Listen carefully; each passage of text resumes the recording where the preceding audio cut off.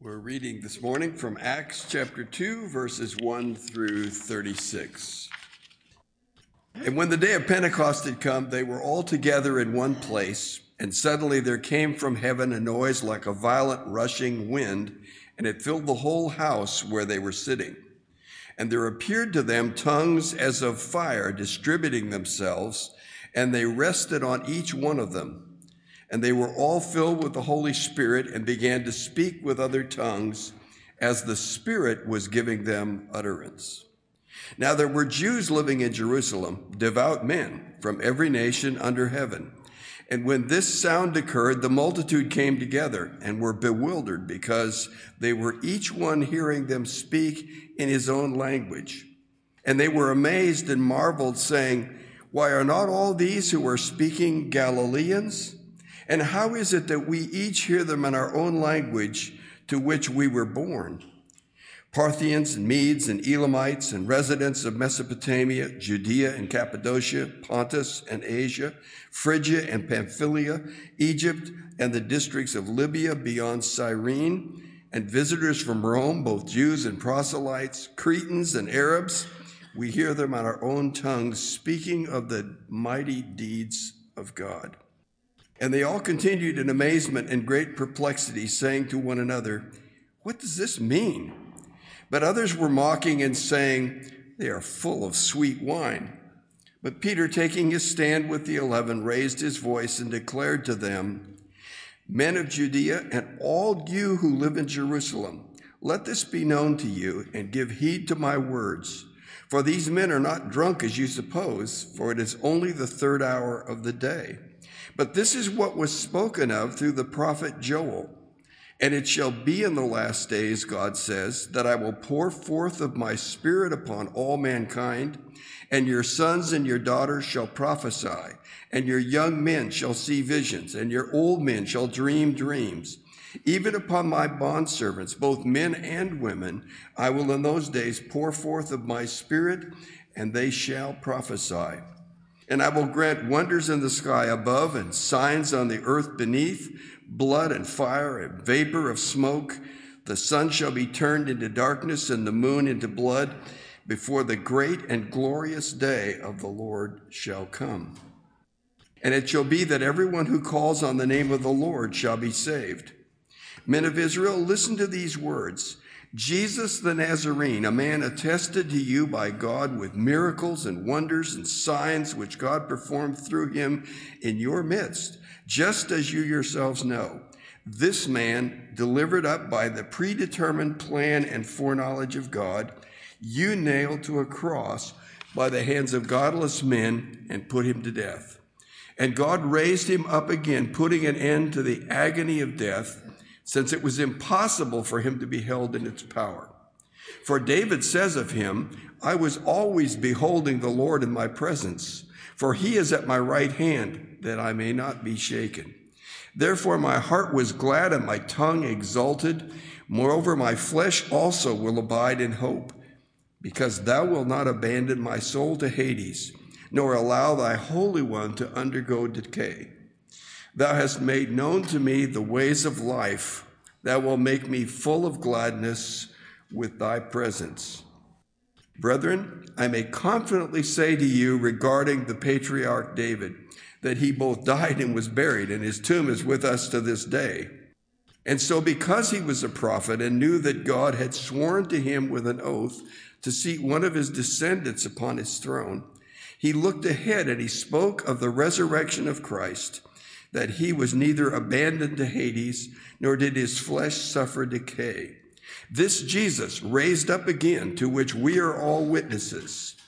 Therefore, having been exalted to the right hand of God, and having received from the Father the promise of the Holy Spirit, he has poured forth this which you both see and hear. For it was not David who ascended into heaven, but he himself says, the Lord said to my Lord, sit at my right hand until I make thine enemies a footstool for thy feet.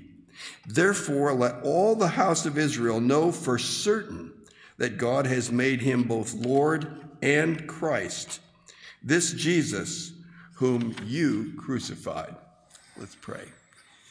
Father, what a great text of Scripture. What an immense amount of things to talk about. And we just pray that you would not only empower Tom to fix our attention on these things, but also would you challenge us to look further into these things, which could take hours and hours of wonderful time to contemplate and to thank you for. In Jesus' name, amen.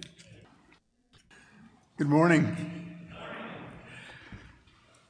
Sinclair Ferguson has a great message on this passage, which, by the way, is 63 minutes long. This one won't be that long. But at one point in the message, he says, after you've pulled down the oxygen mask and taken a little for yourself, make sure your neighbor gets some. That there is a lot here, and so I'll give you that same little warning. When I was a brand new Christian at age 16, there was this band called the Second Chapter of Acts. Some of you older Christians know about it. And I liked them, listened to their music, but I didn't know anything about the Second Chapter of Acts, so I got up my Bible and I looked it up. And then I realized why they thought it was worthy of naming a band after. This is a magnificent passage.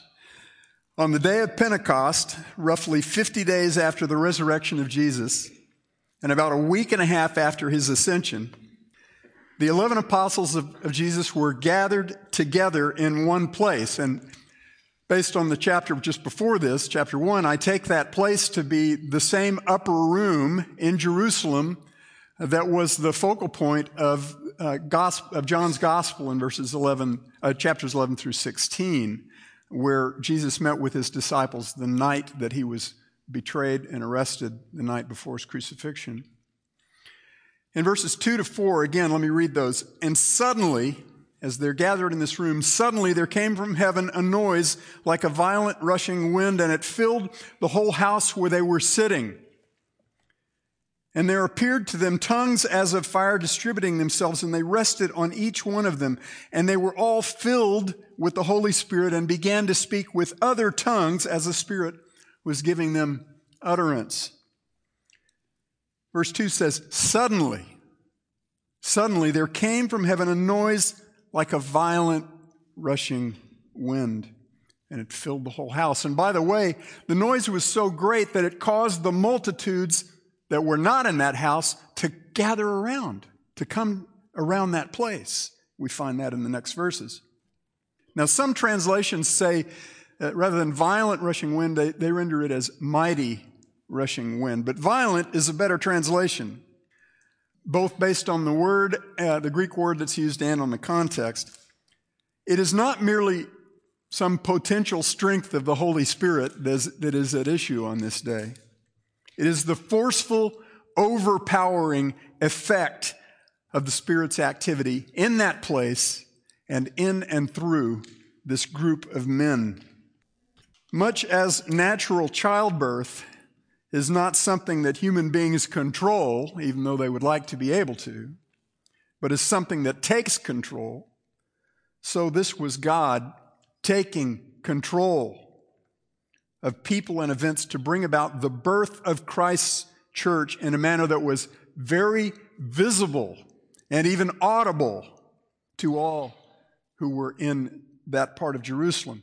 In chapter 1, immediately before Jesus physically ascended from earth to heaven to reclaim his rightful place of glory at his Father's right hand, he promised his disciples that not many days from that day, not many days from his ascension day, Jesus, was going to pour forth the Holy Spirit promised by the Father.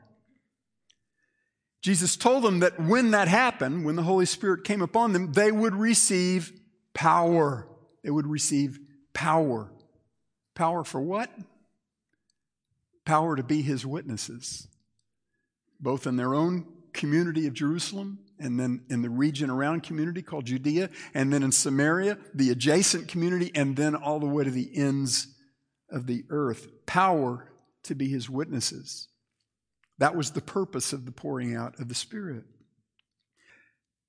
Jesus equated this pouring out of the Holy Spirit with baptism.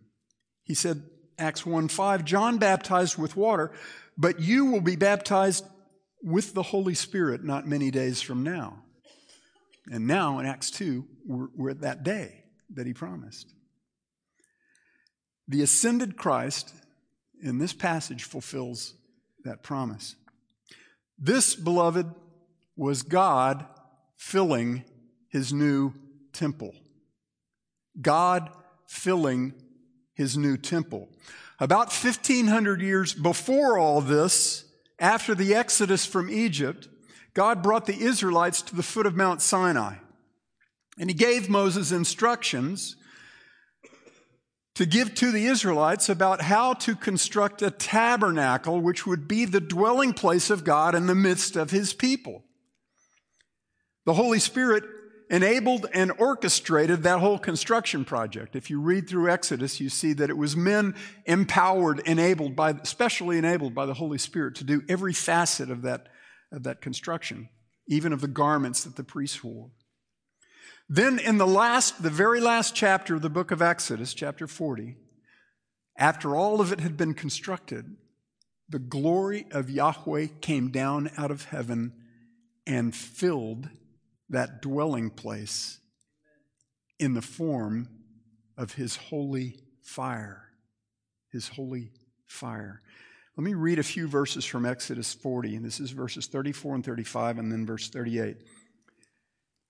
After the construction of the tabernacle was finished, it says, "Then the cloud covered the tent of meeting, and the glory of Yahweh filled the tabernacle." The cloud covered, the glory filled. And Moses was not able to enter the tent of meeting because the cloud had settled on it, and the glory of Yahweh filled the tabernacle. And then a few verses later, "For throughout all their journeys, the cloud of Yahweh was on the tabernacle by day, and there was fire in the tabernacle by night, in the sight of all the house of Israel." There were 4 layers of curtains over that tabernacle, but I believe that through the stitched seams of those curtains, you could see the bright light of the Shekinah glory of God seeping through. Fire inhabited the tabernacle. That holy fire that filled the Holy of Holies in the tabernacle was the glory of the presence of Yahweh dwelling in the midst of his people. Now, of course, it was a representation of that glory. We find out when Solomon builds the permanent temple later, he says, "Neither heaven nor the highest heavens can contain you, God." But this was God declaring his intent to dwell in the midst of his people, and he was showing them a representation of his glory. And even that limited representation would kill anyone who saw it directly. About 500 years after that tabernacle became the permanent structure known as the temple.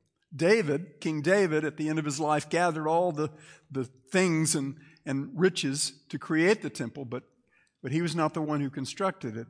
By God's design, his son Solomon was the one who actually erected the temple.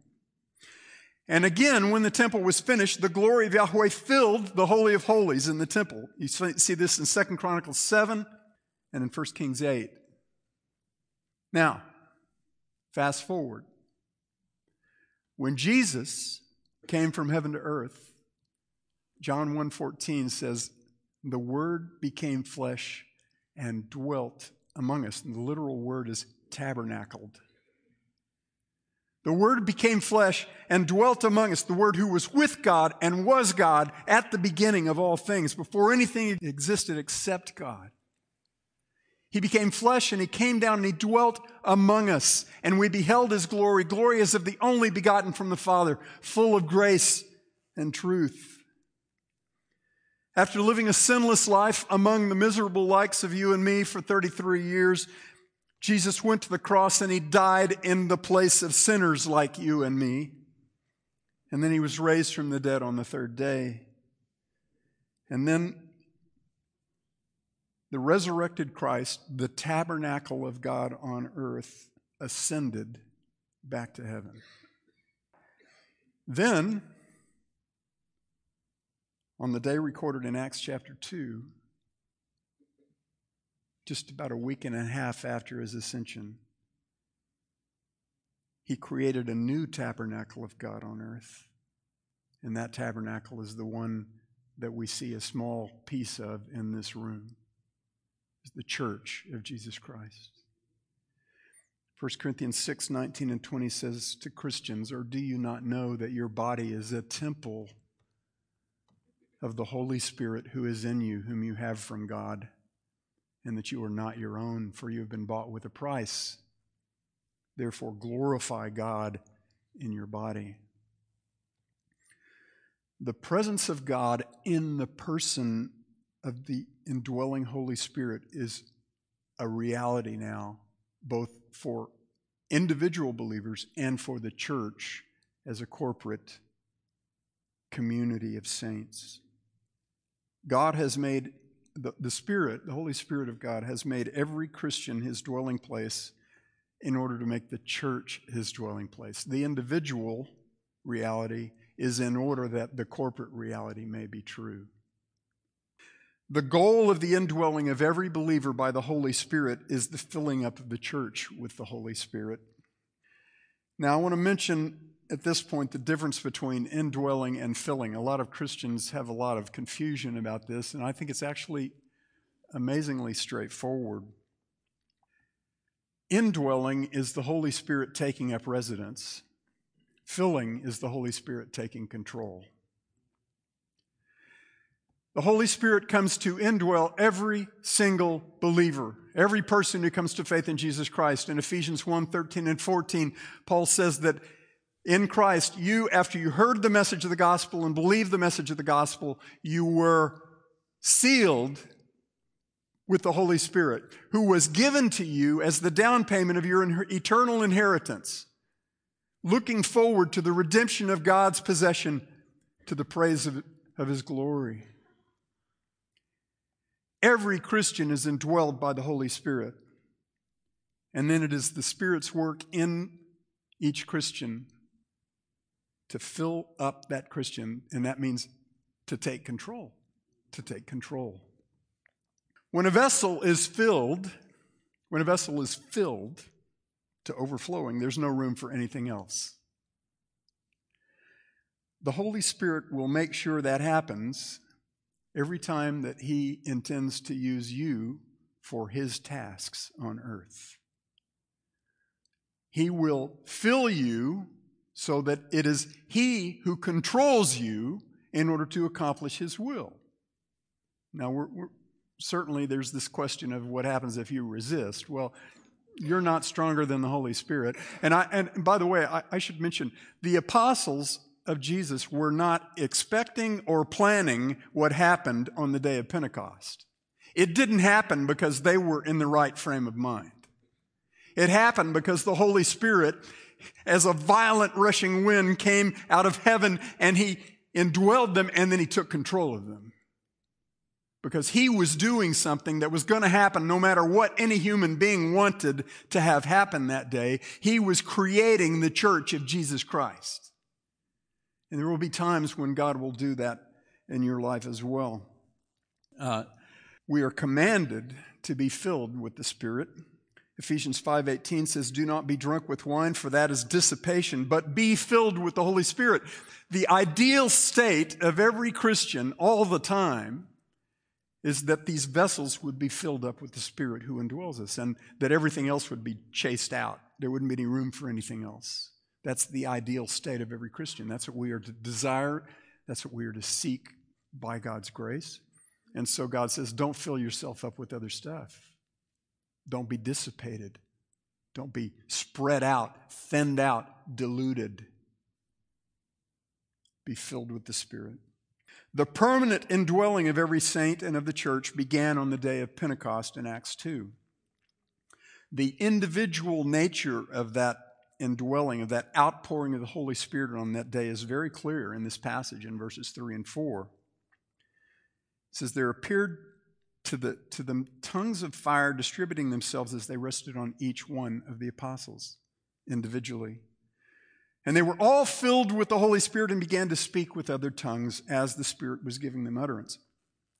But again, beloved, the goal of that individual indwelling and filling up of each of those believers with the Spirit was the filling up of the church to overflow the presence of Christ into the world, to spread the temple of God throughout the whole world. Because the temple of God in the world is the dwelling place of God in the midst of his people. From Eden to the New Jerusalem, the temple of God in the world is the presence of God dwelling in the midst of his people. That's what God is spreading as he adds people to his church, through his church. Acts 2 was God filling his new temple with his holy fire in the person of the Holy Spirit. Now, the manifestation of the Holy Spirit's filling of a child of God and of his church will take whatever form God deems appropriate at any given time. On that first day in the life of Christ's church, the outward manifestation of the indwelling and overflowing of the Spirit was that each of the apostles spoke in languages that he had never learned, so that every person in the crowd heard the message of God's mighty work in his or her own language. Beloved, what happened on that day was the reversal of the curse of Babel. It was the reversal of the curse of Babel. Just like at the feast of Passover and unleavened bread that was going on in Jerusalem when Jesus was arrested, crucified, and raised from the dead, Jerusalem was yet again filled to overflowing because there was another annual pilgrimage festival going on now called Pentecost. Pentecost is from a Greek word that means 50th. That word comes from the fact that this feast fell 50 days after the Sabbath that occurred during the Passover week. Acts chapter 1 told us that Jesus appeared for 40 days after his resurrection, which happened on the third day after his death, which is right there in the weekend of the Passover. Now, about 10 days later, on Pentecost, Jesus poured forth the Holy Spirit on his apostles just as he had promised at his ascension. Now, I've been looking over the last couple of weeks at a few different resources, and one of the best was one that Ron gave me from Greg Beale. Another was that message by Sinclair Ferguson that, by the way, in case I didn't mention, it was 63 minutes long. But I want to share with you this Babel connection that many authors and writers have addressed. Because this time around, I heard about it, I thought about it before, but I didn't really give it adequate consideration. This is amazing. This is amazing, guys. In Genesis chapter 10, we find what's called the Table of Nations. It is a long list of diverse people groups and cultures and languages that arose from the descendants of Noah after the great flood. But it's not until Genesis 11 that we find out how all that diversity came about. Genesis 11 tells us that after the worldwide flood that destroyed all of mankind except the family of Noah, the descendants that came from Noah's 3 sons all lived in one place, one part of the world, and they shared one culture and one language, and they had one goal. The problem was that goal was a God-forsaking goal. At that point in human history, humanity had the very thing that humanity has zealously sought ever since. They had unity. They had harmony. They were all together with one language, one culture, and one goal. The united humanity determined to build a tower that would reach to heaven. Not to the heavens like into the sky, but to heaven as in the seat of God. But make no mistake, they were not trying to get close to God. They were trying to unseat God. They did not say, let us exalt the name of Yahweh. They said, let us make a name for ourselves, lest we be scattered abroad over the face of the whole earth. They used their unity to protect their unity. They were absolutely obsessed with not losing this strength in numbers that they had managed to acquire. God judged them by turning their unity into diversity. And I need to mention that diversity in and of itself is not a bad thing, and it doesn't cause people to sin against God. Rather, it is the sin in the hearts of men that caused the diversity to become a curse. And God is the one, when God caused that diversity, He was cursing mankind. You ever think about that? That the diversity that we observe in the world is the result of a curse? Now through the pouring, and by the way, God created the diversity by confusing their languages so that now they all spoke different languages. And because of the sinfulness of man's heart, that caused conflict and it caused division. And that division then caused scattering. And guess what happened? They were spread abroad over the whole earth, just like they said they did not want to have happen. Now, through the pouring forth of His Holy Spirit upon His church that began in Acts chapter 2, God has redeemed all who trust in Jesus from the curse that He imposed at Babel, just as He has redeemed us from the greater curse that He imposed in the garden.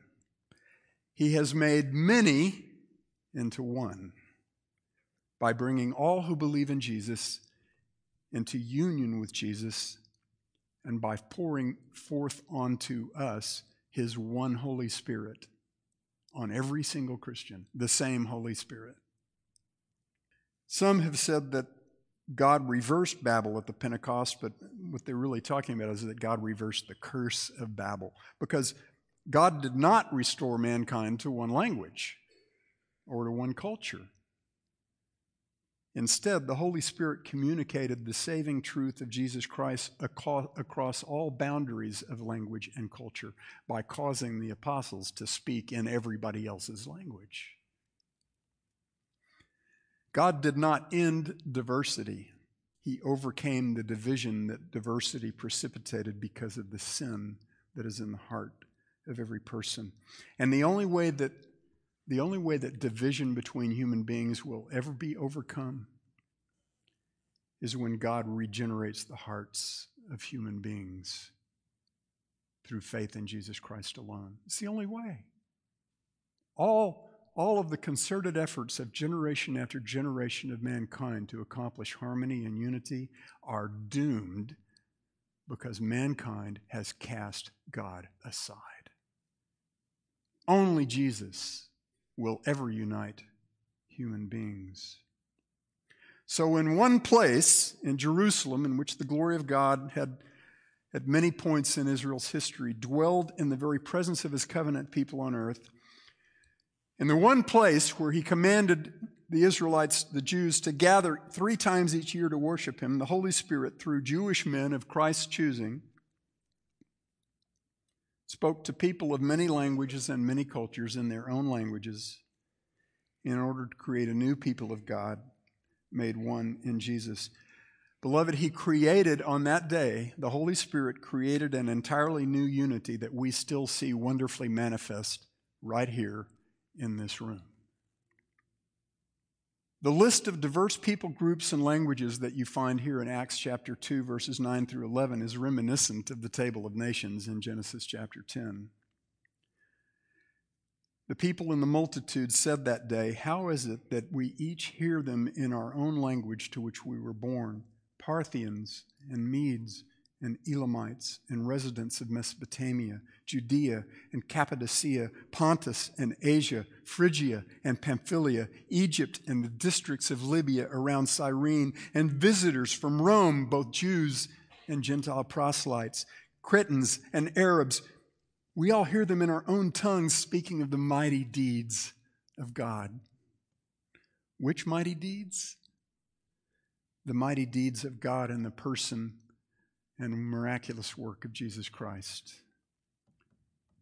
who had just been crucified and who had just ascended after being raised from the dead, ascended back to his place of glory.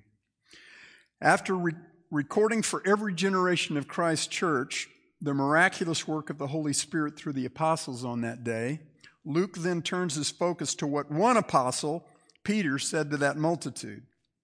Peter's incomparable sermon that day comes in two parts. The first part, in verses 14 to 21, Peter explains to the multitude that what they just witnessed is exactly what God had foretold long before through the prophet Joel.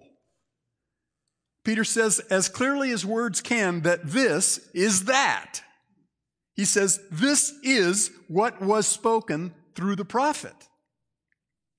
Not this is like that, but this is that. And what Peter declares that what Joel prophesied now applies to the whole church. So what was it that Joel prophesied? He said, "It shall be in the last days," God says, "I will pour forth of my Spirit upon all mankind, and your sons and your daughters shall prophesy, and your young men shall see visions, and your old men shall dream dreams.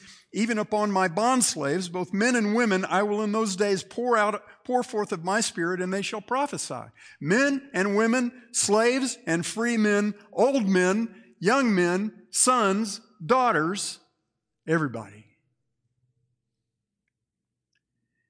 And then Joel spoke of a coming judgment of God. He said, "And I will grant wonders in the sky above and signs on the earth beneath, blood and fire and vapor of smoke. The sun shall be turned into darkness and the moon into blood." Go read Revelation 6 and you'll see those same things said again. When? Before the great and glorious day of the Lord shall come. That's the day when Jesus comes back to judge all mankind. Finally, Joel declared how men would be saved from that coming judgment. Verse 21, "And it shall be that everyone who calls on the name of the Lord shall be saved." And here at the fulfillment of Joel's prophecy in Acts chapter 2, we discover that the Lord, upon whose name every person's salvation rests, is the Lord Jesus Christ. The same Lord and Savior about whom all of those people had just heard in their own languages. Sinclair Ferguson asserts that the pouring out of the Holy Spirit on the church from the day of Pentecost until now has made every believer a prophet. He's not saying every believer has the spiritual gift of prophecy, but that every believer has the assignment and the Holy Spirit enablement to speak as a prophet on Christ's behalf. And I believe he's correct. For the last several years, I have had an ever-increasing realization that my definition of prophecy has been much more constrained than God's definition. And Ferguson's message cemented that realization. In Numbers chapter 11, 1,500 years before the birth of the church, as Israel set out from Mount Sinai where they had received the law of God, Moses gathered the 70 elders of Israel together, and he stationed them around the tabernacle in which the glory of God dwelled in their midst. And then he said, then the Lord, Yahweh, came down in the cloud and spoke to Moses, and God took of the Spirit that was upon Moses and placed him upon the 70 elders. And it came about that when the Spirit rested upon them, they prophesied. And then it says, but they did not do it again. That means it was a special occurrence. Then, when two other men, Eldad and Medad, who were not elders and who had not been there at the tabernacle, but in the camp of Israel, also started prophesying, Joshua insisted that Moses restrain them. Joshua was assuming that they were fakes, that they were acting outside the authority that God had given to Moses. But Moses said to Joshua, are you jealous for my sake? Would that all of Yahweh's people were prophets. Would that all of Yahweh's people were prophets, that Yahweh would put his Spirit upon them. You see what he did there? Moses equated the putting of God's Spirit on a person with that person being a prophet. And Moses expressed his earnest desire that that would be true of all of God's people. It wasn't under the old covenant, but Brother Ferguson says it is under the new covenant. And I think he's right. Ferguson is convinced that that desire expressed by Moses, that all the people of God be prophets, had the effect of prophecy, and that prophecy was fulfilled in Acts chapter 2 at the birth of the church, and has been true of the people of God, all of the people of God, ever since. By the indwelling of the Holy Spirit, every believer is empowered and equipped by God to speak with God's authority as a prophet of the living God. Not new revelation, but to speak forth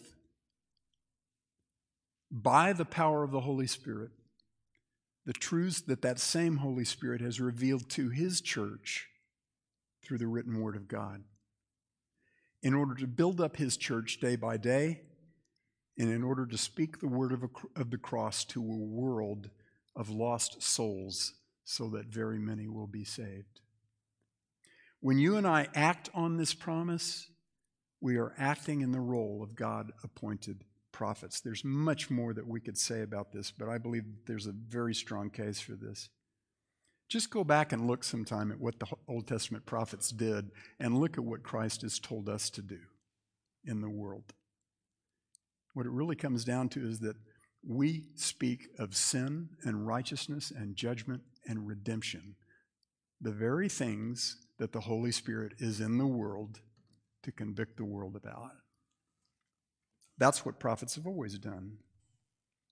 Now in the church, God's intention is that his covenant people would be a kingdom of prophets as they are a kingdom of priests. You remember, of course, that the priesthood, while it was supposed to be restricted to the sons of Aaron, was actually, by God's intention, supposed to apply to all of his people in one sense, because in Exodus 19, before he gave the law, he said that you were to be a kingdom of priests. In 1 Peter, Peter tells us, 1 Peter 2, verse 9, he says, you, the church, are a chosen race, a royal priesthood, a holy nation, a people for God's own possession, that you may proclaim the excellencies of him who has called you out of darkness into his marvelous light. We are priests and we are prophets. Oh boy, I've got to move on. Acts chapter 2, the second round of Peter's powerful sermon on that day, begins at verse 22. The same disciple who denied Jesus 3 times on the night of his arrest now boldly declares to the men of Israel who were again gathered at the temple in Jerusalem that the one they just crucified is the Lord of glory, and he is the one and only Savior.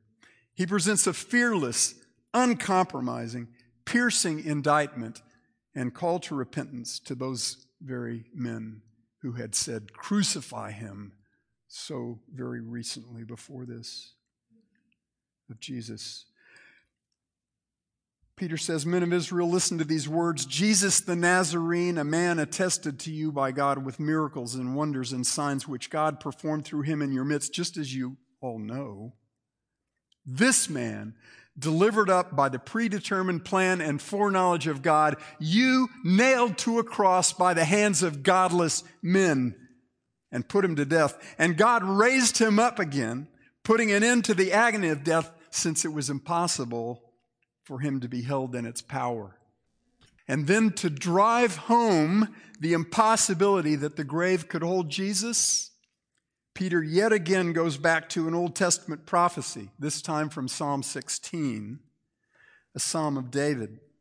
And Peter tells us that when David wrote that psalm, he knew he was not talking about himself. He was speaking as a prophet, and he knew he was talking about one who would come long after him, one who would come in the line of David, just as God had promised, whose dominion would be forever. And Peter says that when David wrote these words, he was talking about one whose body would not be abandoned to the grave because it would be raised from the dead. And that one is Jesus. Peter concludes his dynamite sermon with this bold proclamation in verses 32 to 36. This is the punchline of Peter's sermon on that day to the Jerusalem multitude.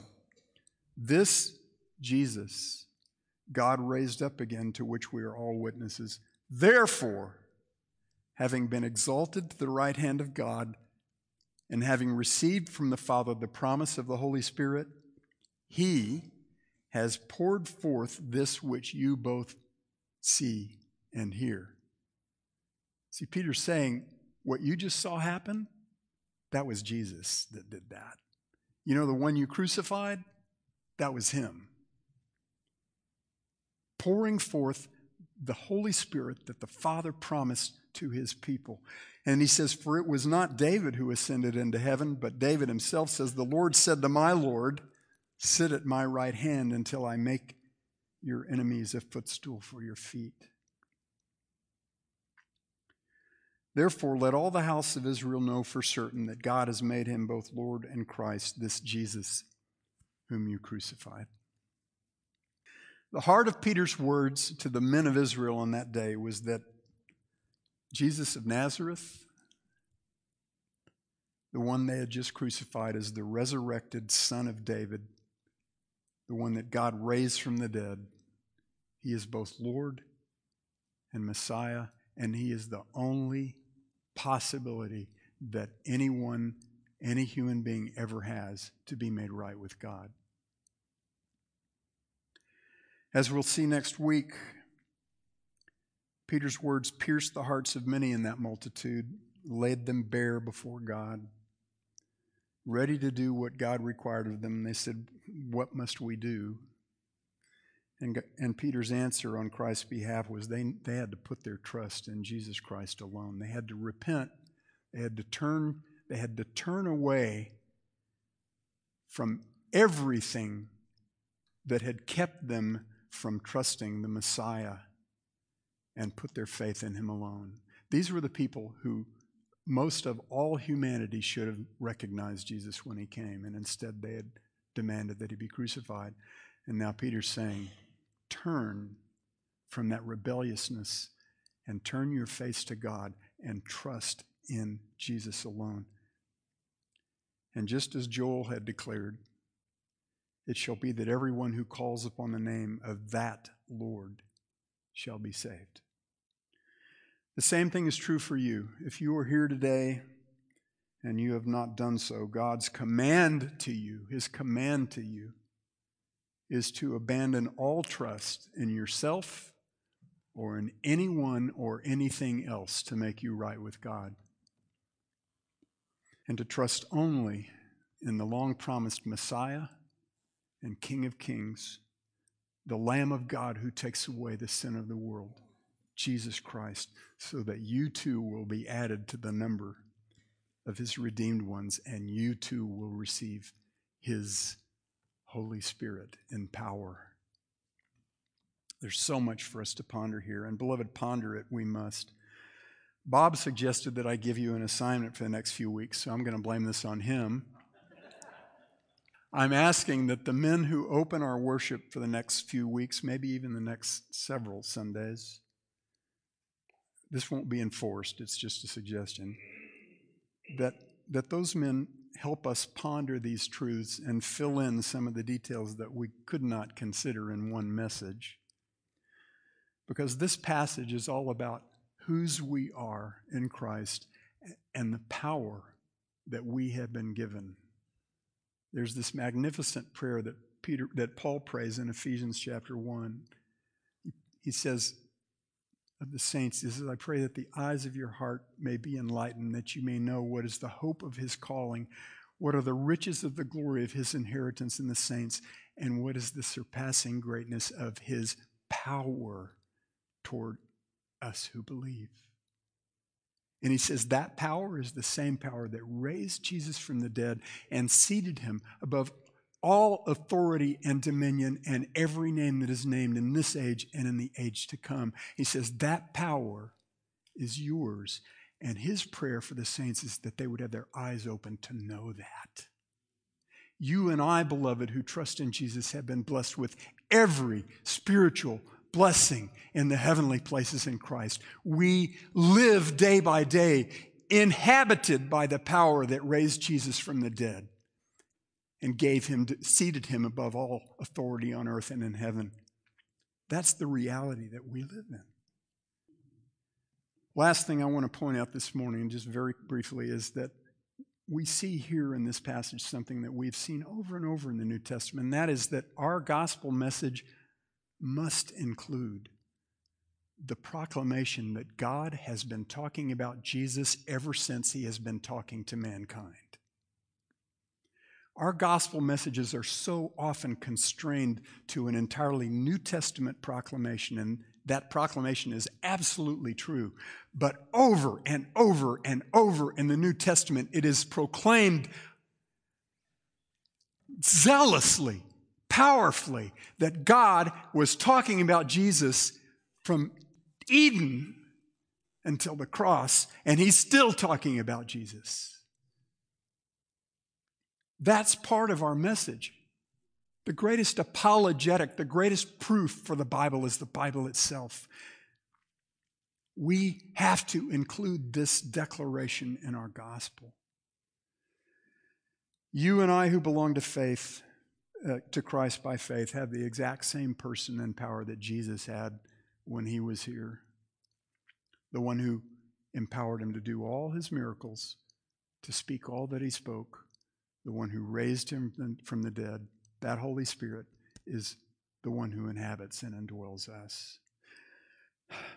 Dear Father, we thank you for sending your Spirit to take up residence in every believer and then to fill us, to empower us, to go into our own community and all the way to the very ends of the earth with the good news of Jesus Christ.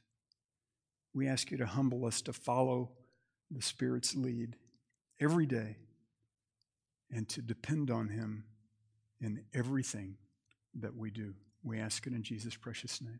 Amen.